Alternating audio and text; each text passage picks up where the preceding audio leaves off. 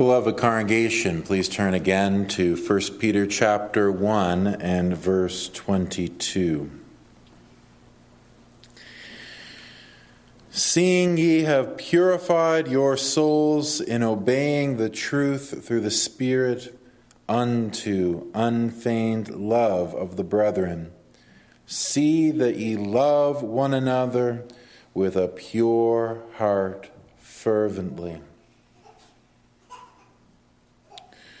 Well, this morning we sought to examine the mark of a true Christian as one whose soul is purified through the gospel.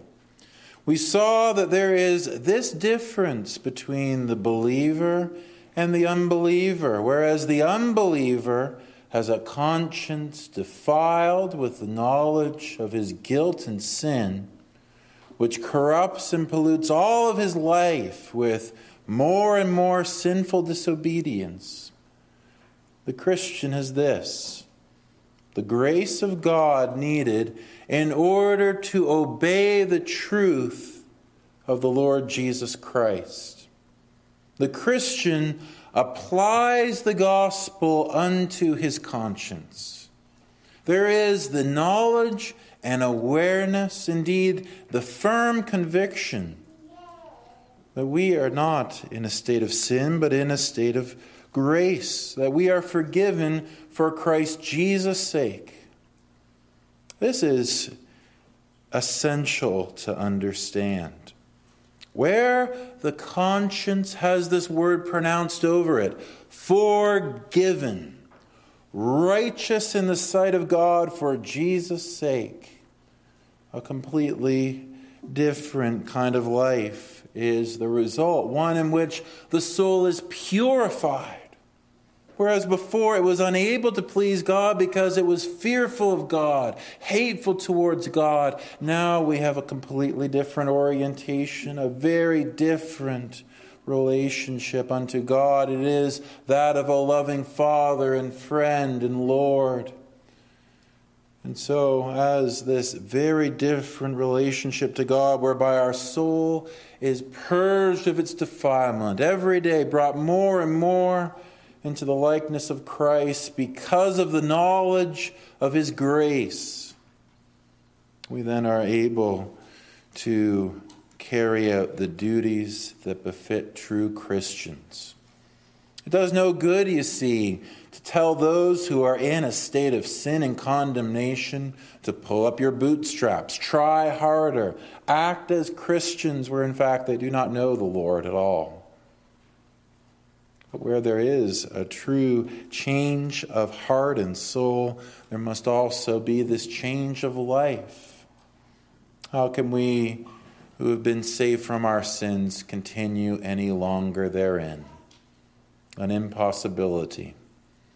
And so the apostle writes here to the Christians in Asia Minor, those pilgrims living in dire straits, much persecution, much trouble, much hardship, to occupy themselves with the duty of love, and particularly.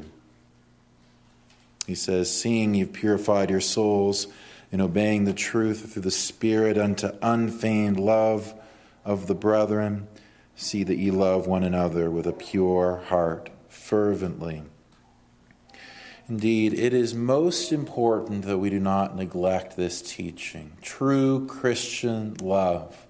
For the lack of sound teaching upon this doctrine, we see that churches become lazy, lethargic, and weak in the important business of loving one another, which God would have us occupy ourselves with. Let us consider this theme of Christian love, and we will consider three things. First, the reasons for this love.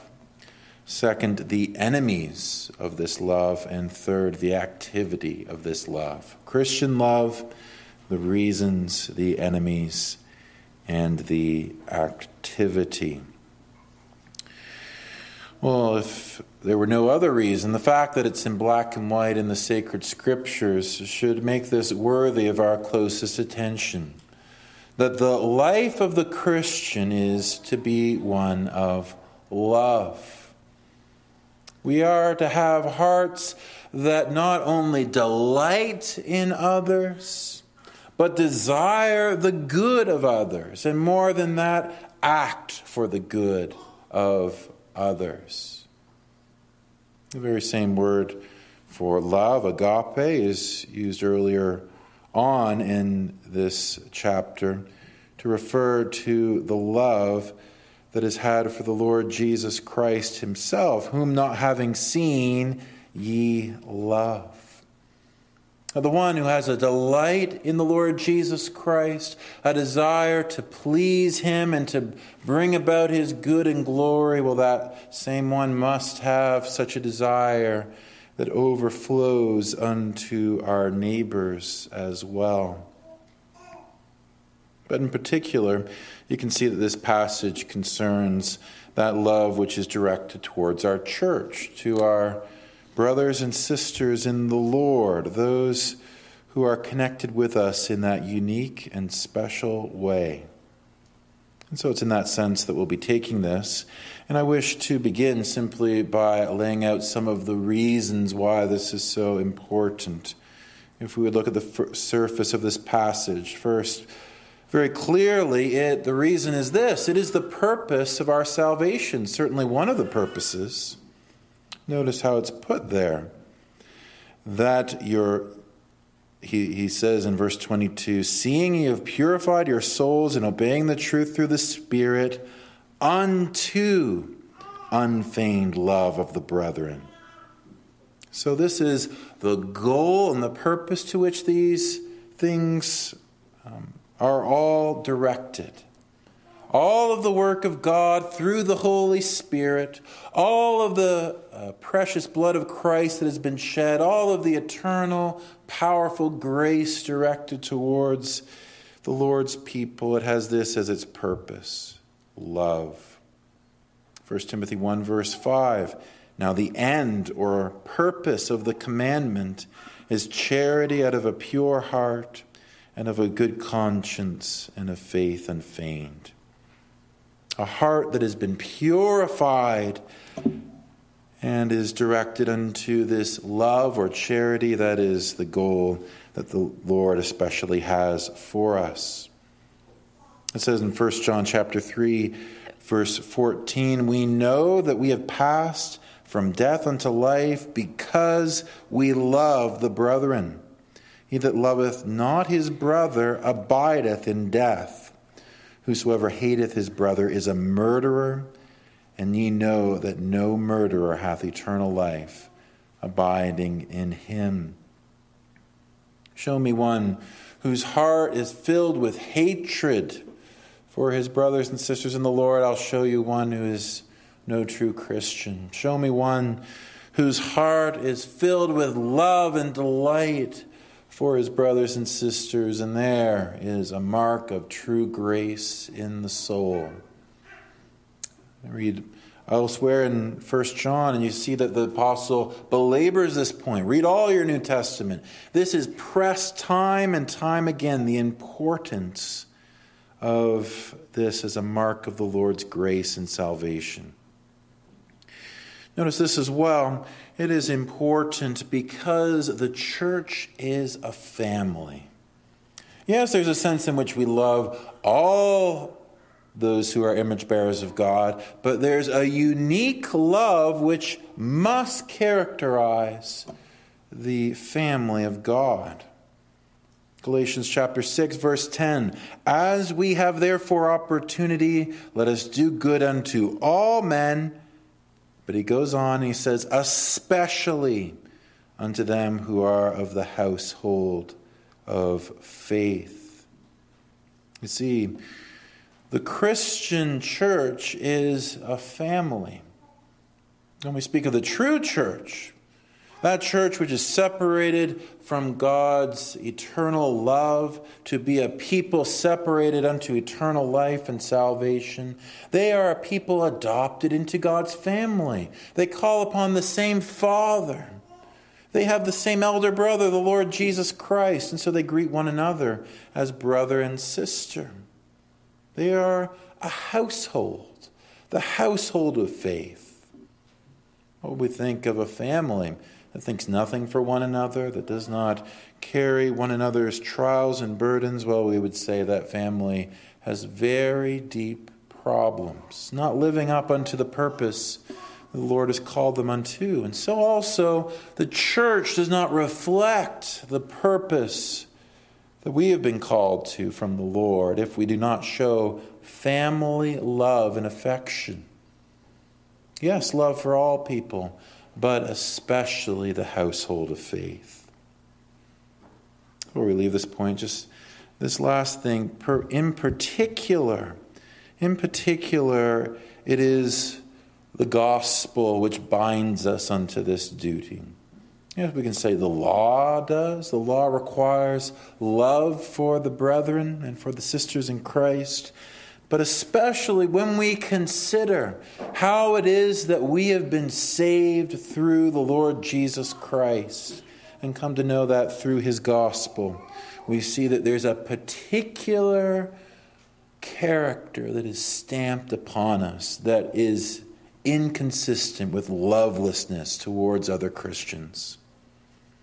Jesus said to his disciples on that night in which he was betrayed in John 13, verse 35, "A new commandment I give unto you, that ye love one another as I have loved you, and ye also love one another.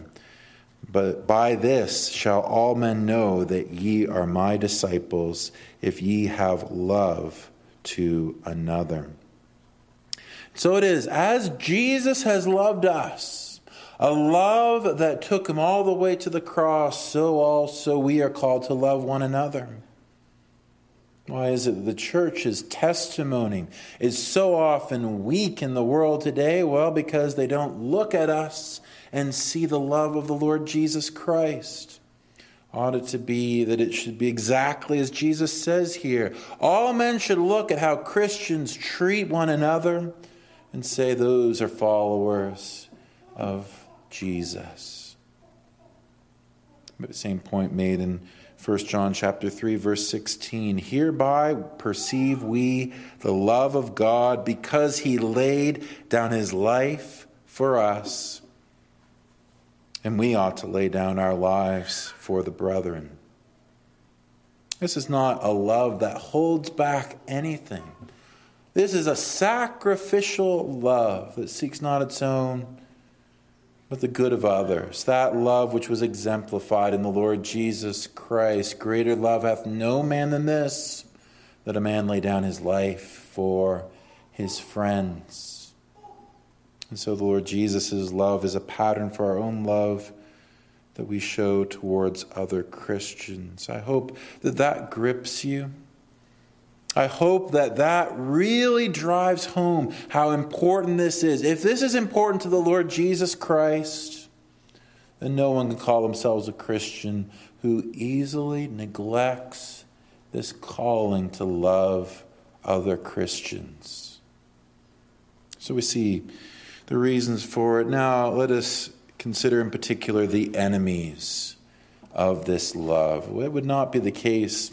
The Bible would so often have to insist upon this duty if there were not threats to its right execution. We would not have to be told so many times if there weren't things that would prevent us from loving one another. What are these enemies that we may discern if we would consider what Peter is saying here? Look again.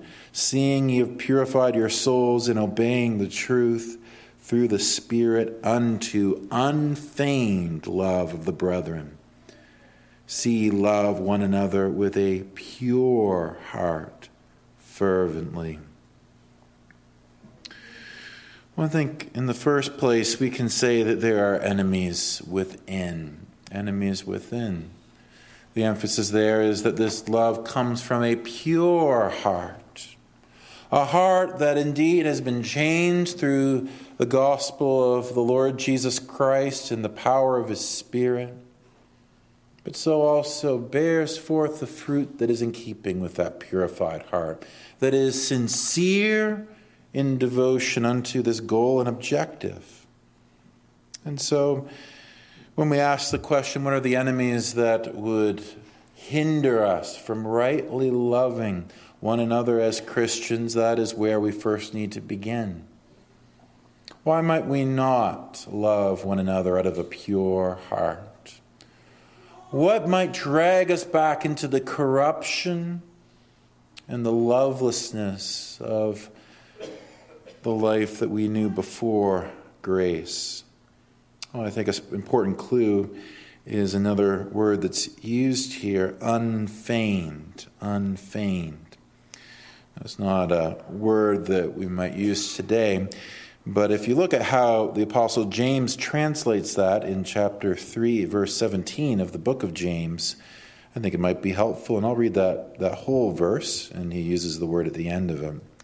James chapter 3, verse 17, but the wisdom that is from above is first pure, then peaceable, gentle, and easy to be entreated, full of mercy and good fruits, without partiality and without hypocrisy. That's the last one. Without hypocrisy. That is, I think, a better way to translate this word. It's easier to understand. We know what hypocrisy is.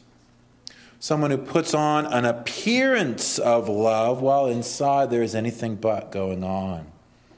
Someone who maybe uses words that might seem loving. One that might want to appear loving to others, but inside there is anything but.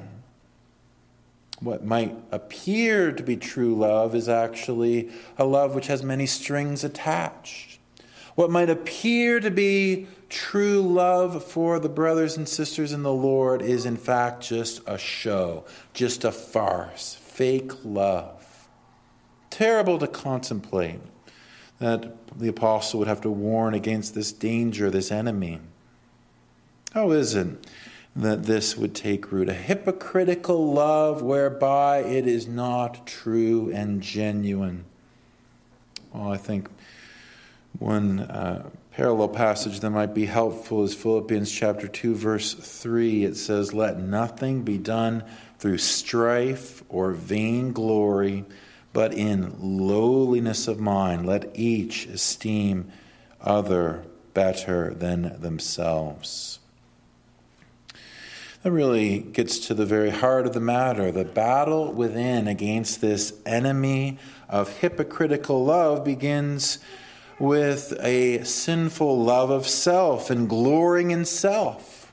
Indeed, we can say that there is a proper love for self. Indeed, the law itself teaches us we're to love our neighbor as ourselves. And so there's a sense in which a proper regard for your well-being and happiness is assumed in the law. And yet there is one in which, rather than following in the pattern of Christ and his commandments, seeks to operate from this principle of vainglory or pride, which the apostle says leads to strife. The opposite of that is, of course, a proper humility, a lowliness of mind, whereby we esteem others better than ourselves. That really should characterize the heart of a Christian. If indeed you're serious about loving others, the thing that needs to get out of the way is that prideful self that treats others as a means unto an end. Your own pleasure, your own desires.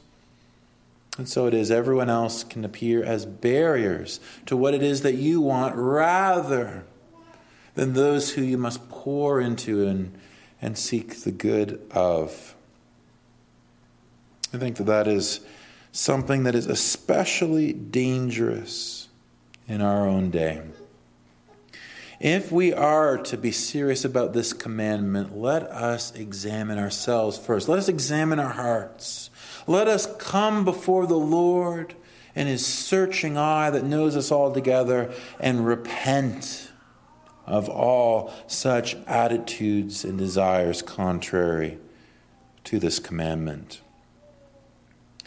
But if we speak of the enemy within, we should also speak of the enemy without. And really, they're not strictly separated, but what I want to speak here are the difficulties that emerge without ourselves that can lead to the challenge of truly loving others. And I find that in our text, if you would see how it speaks particularly there of love one another with a pure heart fervently. And the idea there is a love that stretches, that exerts itself. It's the word that you would use if you describe the muscle that is stretched out, exerting itself in order to accomplish its objective. And so you can think about it this way. The one who is serious about loving others, where maybe they have fallen away from this duty for some time, they're like the one who goes to a gym maybe for the very first time. They realize they need to get serious about taking care of their health and making sure that they're caring for that. And so they go in there and they have this great aspiration. I'm going to be someone who goes to the gym from now on. And then they begin to lift weights, and wow, it actually is heavy. There's resistance, there's difficulty, there's challenge. And you wonder that people get the gym membership and then it tends to lag and fall into disuse. So it is when it comes to loving others. When you actually get into the nitty-gritty of living with other sinful human beings within the church, even those who are redeemed through the blood of the Lord Jesus Christ, even those adopted into the family of the Father, even those kinds of people can be difficult to love. Where it is that you have expectations, maybe even you think them pure and godly expectations for how others are to treat yourself, suddenly you find that you are continually running against their own sin and their own shortcomings and their own difficulties. It says in Leviticus chapter 19, verse 18, "Thou shalt not avenge nor bear any grudge against the children of thy people, but thou shalt love thy neighbor as thyself. I am the Lord." So that very commandment from which the Lord Jesus quoted so famously has indeed this danger of living among the people of God and having an attitude of revenge, of harboring a grudge. And such would not be necessary if we did not live with sinners. And yet we do. It doesn't surprise us when we regard our own sins that others should have to treat us with a measure of grace and patience. But where it comes to the sins of others, well, there can be a short fuse. There can be indeed a limit to our forbearance and patience. And so this attitude of lovelessness takes root.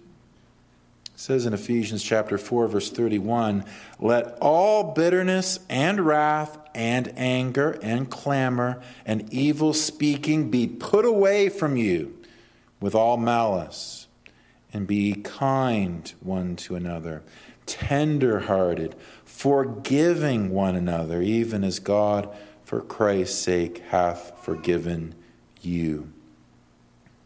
Indeed, those things are permanently joined together. Knowing the forgiveness of the Lord Jesus Christ towards us and forgiving others. We pray, do we not? Forgive us our debts as we forgive our debtors. And how could we ever pray that? And how could we ever imagine that we are true partakers of the forgiving grace of the Lord if we withhold that where others sin against us? Indeed, having a forgiving attitude where others show themselves to be sinners like ourselves is inseparable from an attitude of love. Where there is no forgiveness, where there is not an attitude that delights to overlook, to forget, to dismiss with the hurt that others cause us, then there really can be no future for the church. Because it is a standing contradiction to the gospel itself that we would claim to be the church where we harbor grudges and bitterness towards one another. The pattern the Lord has laid out for us, where we go to the one who is offended. We share the fault. We seek reconciliation in the path of repentance, honesty, respect, and reconciliation. That is the way that Christians treat one another. So we see that there's enemies without, enemies within. We see that there are difficulties and challenges with loving others. And yet this is what we are called unto. This is what the Lord is pleased to give. And this is what we must give our best exertions and energy to. And so with that, let me bring you to our third point, which concerns the activity of this love. I want to unfold for you some practical ways in which you and I ought to be searching our hearts and lives, considering how we can love one another better as a church family. And in particularly putting it that way, I don't mean to suggest at all that we withhold love from those in other Christian congregations or even other denominations. Not at all. There is indeed one family of God that transcends denomination and transcends even the Reformed Church. And yet we also recognize that within our church family, there is an embodiment of the church, which particularly calls for this duty of loving one another. So it will be that way. And I take it, but I trust that you won't say that it's limited to that. So, this activity of loving one another, the first word I wish to speak in this area is consider. Consider. That's really the beginning of the carrying out of this duty of loving one another. You must give some thought to the members of this congregation that you are part of, to your church family. Think of their faces. Think of their names. Think of their persons. Lay them up before your mind and truly consider the ones that the Lord presses upon you today, that you must love them. It says in Philippians chapter 2, verse 4, "Look not every man on his own things, but every man also on the things of others." He's saying, take your eyes off of your little world with your cares, your worries, your responsibilities. Lift up your eyes and consider the needs of others. That is, in context, what he's saying, and in particular, as you've read Philippians chapter 2, you know, it is speaking about having the mind of Christ. Christ did not simply seek his own good, but he sought for the good of his people and becoming a servant and going all the way unto the cross. So also it must be with us. It can be very easy to be consumed and occupied with all manner of other responsibilities in life. But in the midst of all those things, you have been separated unto this church. There are people whom the Lord would have you to think about daily and to incorporate into all of your plans. It should be this: how can you love well your church family, your brothers and sisters in the Lord? Think about how they live. Think about what they are going through. Think about how they can be encouraged. Think about the members of your church family. Consider. Second word that we will put forward here, and that is pray. After we consider, then we pray. It's been well said that you can do more than pray, but you can't do more than pray until you have prayed. And prayer is indeed an indispensable means of loving our church family. It's striking that the word that is used for fervent, it's used in the book of Acts, chapter 12, verse 5, to describe the activity of the prayers of the church for Peter when he was imprisoned for the cause of Christ. Acts chapter 12, verse 5, Peter therefore was kept in prison, but prayer was made without ceasing of the church unto God for him.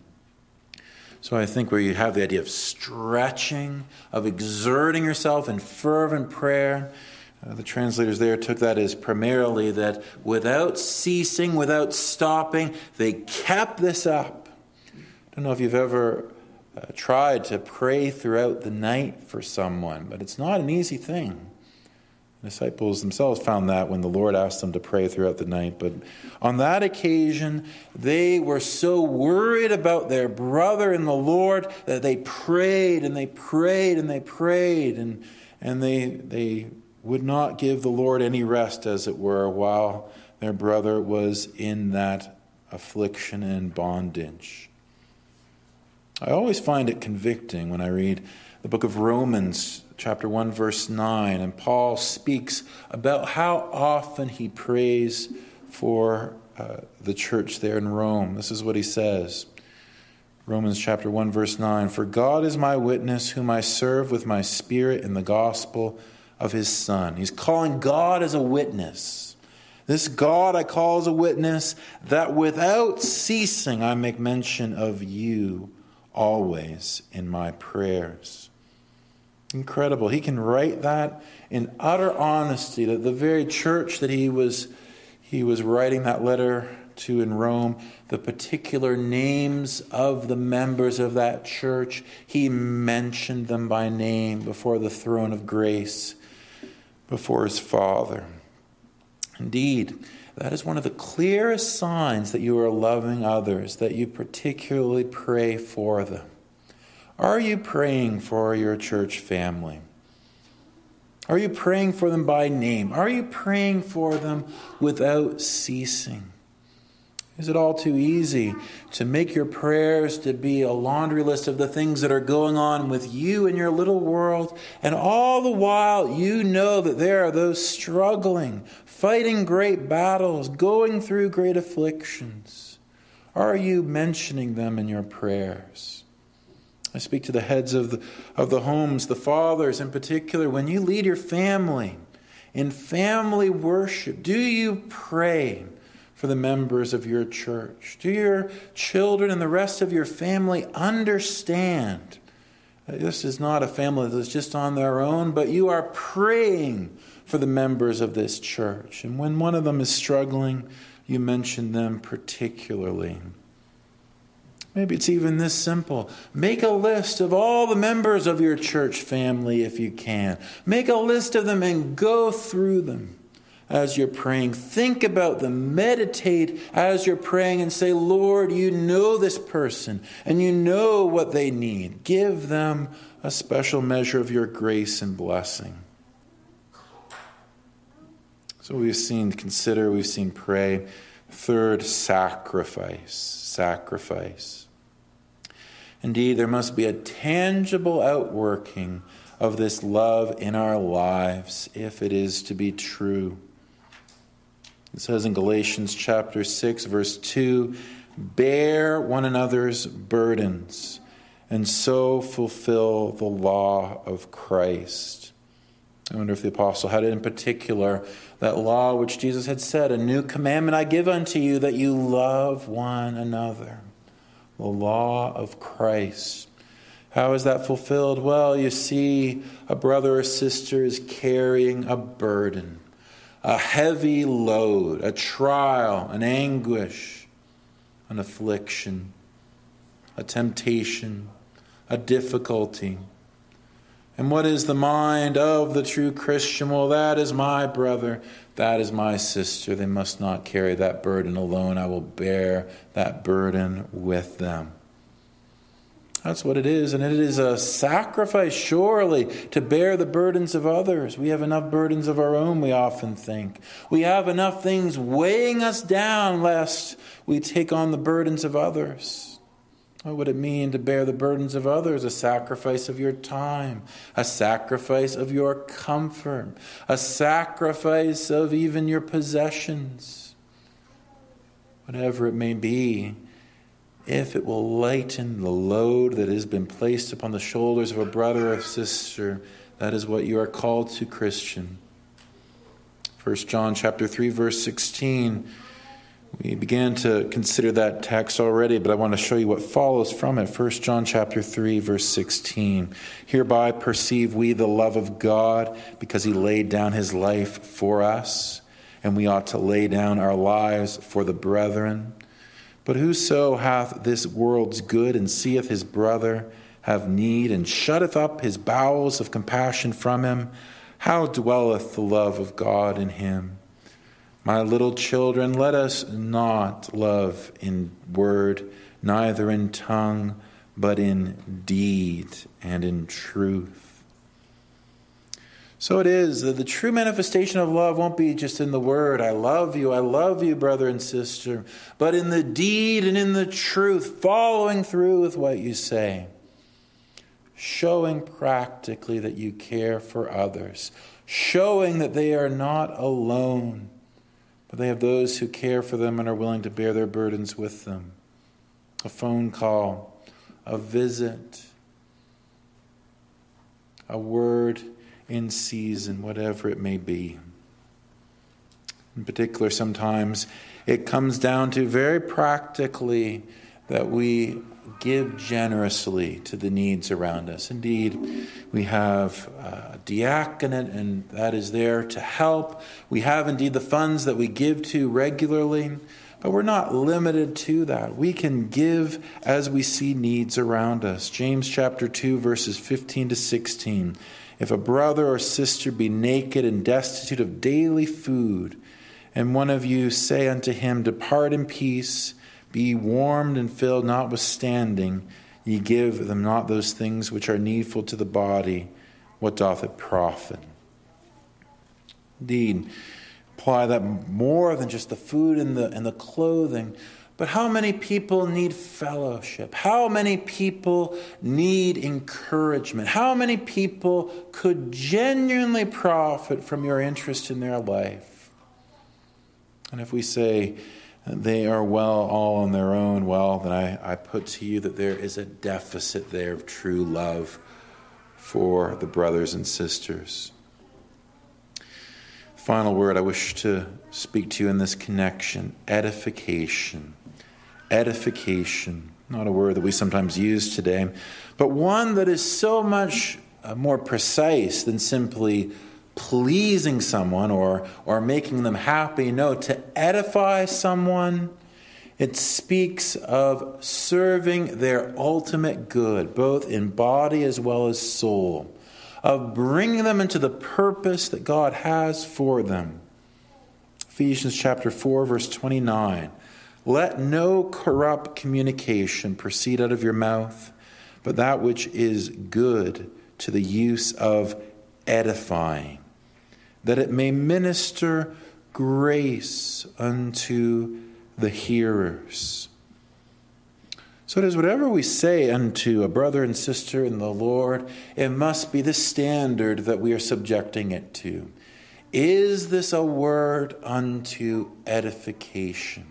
Is it ministering grace unto the brothers and sisters in the Lord? Is it something that is going to bring them more into the likeness of Christ? And where we speak of fellow Christians, even, we must recognize that must sometimes mean speaking of one another's sin. I always find it striking, and I've mentioned this verse before, but I will keep on mentioning it because it is very important. Leviticus chapter 19, verse 17. It begins in this way, Thou shalt not hate thy brother in thine heart, but what shalt thou do? Thou shalt in any wise rebuke thy neighbor, and not suffer sin upon him. What is the sign that you're not hating your brother in your heart, but rather loving him? You rebuke him when he sins. A striking thought, that it can actually be an act of hatred to keep silent, where you observe serious departures from the Word of God in a brother and sister in the Lord. Sometimes that can be that attitude. Well, that's his problem, or that's someone else's problem. No. There is your brother and sister. That which is good for them, ultimately, in a spiritual sense and an eternal sense, is that they be called to face their sin and repent from it.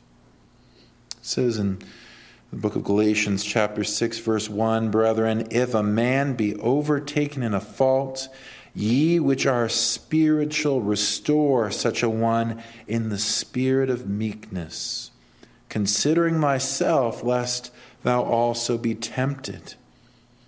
A very good complement to the other verse. Yes, there is a rebuke, but what is it given in? In the spirit of meekness, with a view to restoring.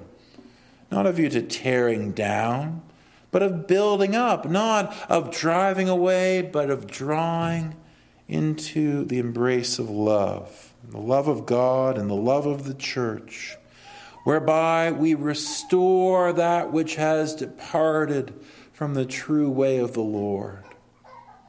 If there is not this attitude where in the most fundamental sense we are seeking to correct and deal with sin in a biblical way, then in that way we are falling short of the love that the Lord has called us to. If we just want to have a relationship where we do not talk about sin, then there is no spiritual good that can come of that, and we ultimately wind up just sharing in the sins of others. No.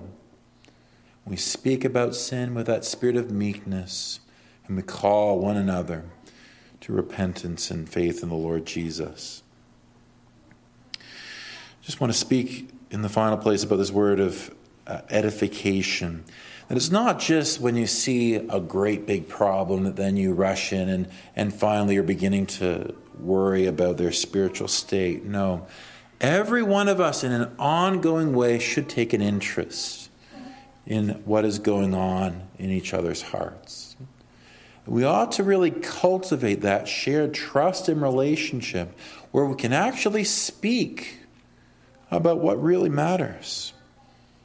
And sometimes unique relationships can crop up where you are given a wonderful opportunity to encourage someone else in the way of faithfulness. I tell each one of you today, don't once think that because of who you are, there is not an important place in encouraging one another to follow the Lord.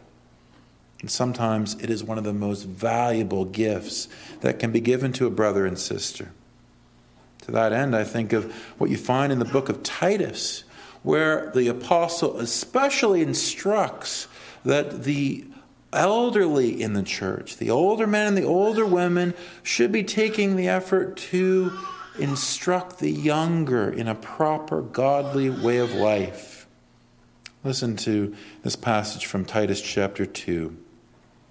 He commands that the aged men be sober, grave, temperate, sound in faith, in charity, and patience. The aged women likewise, that they be in behavior as becometh God, holiness, not false accusers, not given to much wine, teachers of good things, that they may teach the young women to be sober, to love their husbands, to love their children, to be discreet, chaste, keepers at home, good, obedient to their husbands, that the word of God be not blasphemed. How important that is. What wonderful opportunities you can have to take a younger saint or a younger man or a younger woman under your arm and say, let me tell you some of the wisdom that I have learned in life's walk. Let me tell you something of what the Lord has done for me in ensuring that I conduct myself in my family, in my marriage, in a godly and upright way. You notice that last point especially hits home. They are to do this, that the word of God be not blasphemed. Where we hold back from really investing in one another and building one another up in godliness, we are really running that risk, aren't we? We are blaspheming the word of the Lord by not rightly conducting ourselves as a gospel community, one that is seasoned with the grace of the Lord and brought into fellowship with Him. I want to trust that I've blessed all of us with some things to consider. That these are the ways in which we are to practically love one another. We are to consider one another, to pray for one another.